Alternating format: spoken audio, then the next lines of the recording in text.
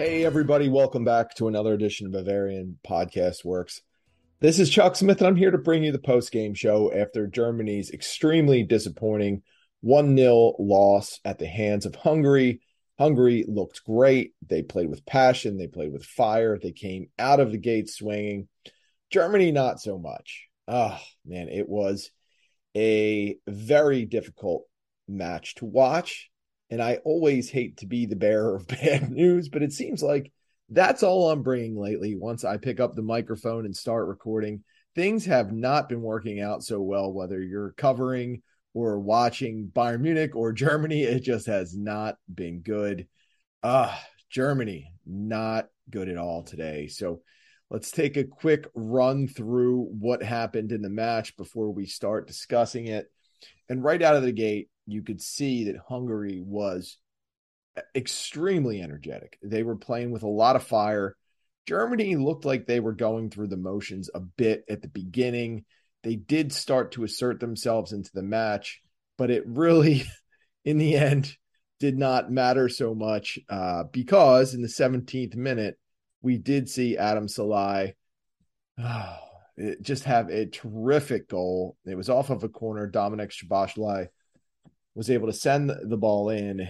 Salai just did an incredible flick. If you have not seen this goal, you have to find it. It's all over Twitter. I think the Fox Soccer account has it. Just a deft flick. Went to from the near post to the far post. Ter Stegen had no chance. And right off the bat, it seemed, just 17 minutes into the match, Hungary was up. And it just felt like a mountain to climb for whatever reason. Germany just did not look like they were fully in sync. And while over the course of the rest of the first half, Germany was largely in control and they had more possession and they were asserting themselves in such a way that it just felt like they should score, they were never precise or efficient enough to score. 25th minute, Joshua Kimmich picked up a yellow card for holding for Germany. 41st minute, Adam Salai picked up a yellow card for elbowing. Maybe a little lucky with that one. I don't know if it was intentional or not, but certainly did some damage. But either way, Salai was the hero of the first half, and he put Hungary up 1-0. And I have to say, like, it was really disappointing that we would see a Hansi Flick team come out and play without any life to start the match. And even though Germany asserted itself and they looked better after the goal, they weren't precise. They certainly were not efficient with their chances, and they did have chances. It was not what we had previously seen Germany look like under Flick. I do believe Germany was a little flat. There was no reason to think that the starting lineup was going to come out and lay an egg like that, to be honest. It was really disappointing because when you look at who they started, I mean, you had Ter Stegen filling in for Neuer. You had Antonio Rudiger, Niklas Sula. The outside back combination was David Raum and Jonas Hoffman. So that back line was pretty solid. And admittedly, I thought they did pretty well during the match. Sula, even in the second half, did a little bit of a Sulinho act, dribbling all the way down the pitch, dishing off a nice pass. Ultimately, Germany didn't do anything with it, but it's good to see Sula doing that again. In the midfield, Germany had started Joshua Kimmich and İlkay Gundogan. Again, you would think, I mean, those two, they're pretty stable, pretty solid, and they were pretty decent. Kimmich, I thought, had a good match. The attack consisted of Thomas Muller at the attacking midfield / second striker spot. Timo Werner was the striker. Leroy Sané and Serge Gnabry were the wings. So, I mean, that is a good lineup for Germany. And I expected a lot. But when you come out flat against a very, very aggressive, very energetic, and very hungry squad, those are the results you get. I mean, Germany did not look like they came in expecting a fight, and they got one. They were ill prepared for it. And at halftime, I think that Germany was really, like, how do I put this? They were gathering themselves. They were trying to pull it together to come out and put forth a really strong effort. And I think that Flick's messaging, whatever it was at halftime, got through, because what we did see was a bigger sense of urgency in the second half, and something that was not there in the first half. So as we went along, right off the bat, Flick substituted in Thilo Kehrer for Serge Gnabry. He went with a back three look with Kehrer, Sula, and Rudiger as the center backs. That pushed Hoffman and Rom out as wing backs. And then we saw the attacking group really just kind of float around the different positions. It was disappointing in the attack because they had a lot of trouble passing in the final third, something that we had not seen much under Flick before, something that we had seen under Yogi Love, of course. But under Flick, we had not seen this kind of imprecision. Sometimes it was a lack of movement. They had trouble getting the ball to Timo Werner, who I thought made some decent runs, but they could not get the ball to him. At times, Leroy Sané was incredibly good. I mean, he did some fantastic work in the final third, but he was also just great overall in the match in terms of tracking back and playing D, tackling strong. It was really a banner game for Sané. It's a shame that when he had his chances, much like Werner and Thomas Muller, he was not efficient with him. And I should throw Joshua Kimmich in that mix too, because Kimmich had a couple of chances that on a good day he buries, but he did not today. And it was just that kind of match for Germany. 67th minute, Hungary made a couple of subs. 69th minute, Germany countered that. Kai Havertz and Jamal Musiala entered the match for Timo Werner and Ilkay Gundogan. Obviously, with these moves, Flick went a little more attacking, taking Gundogan off the pitch and using Musiala. Havertz and Werner pretty much were like for like.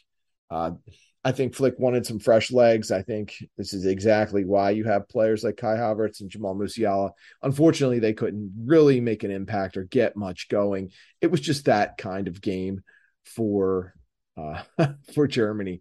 78th minute, we did see Hungary make another substitution as we saw Callum Styles come into the match. At this point, Germany, I felt really, really started to ramp it up and try and create, but they just couldn't find a way to do it. 85th minute, Lucas Nemecha came on for Thomas Muller. This was obviously a move aimed at trying to get more of a target man into the match. Again, Nemecha, even though he was not in the game that long, was not really able to positively impact it.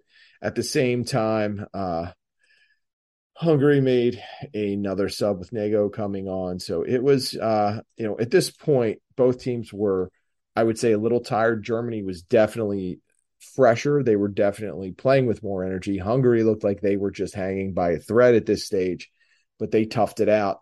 90th minute, we saw Antonio Rudiger pick up a yellow card for a foul, listed as roughing on Flash Score.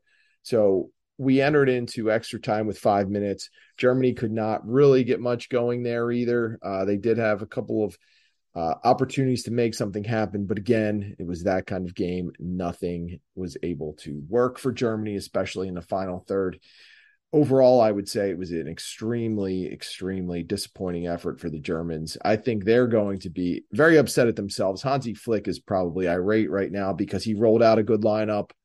He just did not get anything out of that lineup. It was just extremely disappointing. And in the end, Germany saw their 13-game unbeaten streak wiped away by just what I will say is a very good Hungary team. They're well coached, and they played with a ton of passion, though they did kind of wear themselves out. But when you look at this match, you're going to look at a couple of things, and you're going to say Germany did not look great passing. When you look at Adam Salai's goal, you're going to say, well, he beat Thomas Muller. It was pretty much a foot race in close quarters, and he established position. He beat Muller to the spot, and it was very lackluster defending for Muller and very disappointing. Muller on the match looked a little flat himself. He did not look like the normal, energetic Thomas Muller, looked a little worn down. Seeing that, I'm hoping that Flick does not use him against England, but I can't imagine that Flick is going to roll a lineup out against England that will not include Thomas Muller. Muller just might need some downtime. He did not look fresh, and it showed, especially on that play. And again, it was a circus goal. And like, I don't know if you gave Adam Soloy that shot, I don't know, 100 times, maybe he makes it a handful, but he made it today. And it was really, I mean, it was tremendous. It was a great feat of skill. But in the end, it was Salai's desire and determination that got him to that spot to be able to make that play. And if anything, that's what I'm disappointed about, because it was a 1-goal game. And sure, it was early in the match, but one little lapse, one little misstep. I don't want to say laziness. I don't want to say fear or anything like that, but just having your opponent be able to outwant something is, to me, what was the difference in this match, not just on that play, but just in how the two teams approached the game. Hungary was just absolutely relentless from start to finish. And yes, they did wear down in the second half, but it is near impossible to be able to run at that with a high motor like that, you know, pressing the pedal to the metal the whole time without having a little bit of what I would say, letting the air out of the tires a bit. They just could not maintain it. And that's okay, because they still got the win. And I think one of the one of the players that came into me, it made a big impact for Hungary, and he was a sub, was Laszlo Kleinheisler. He was able to come in and really, like, he brought some speed, he brought some intensity.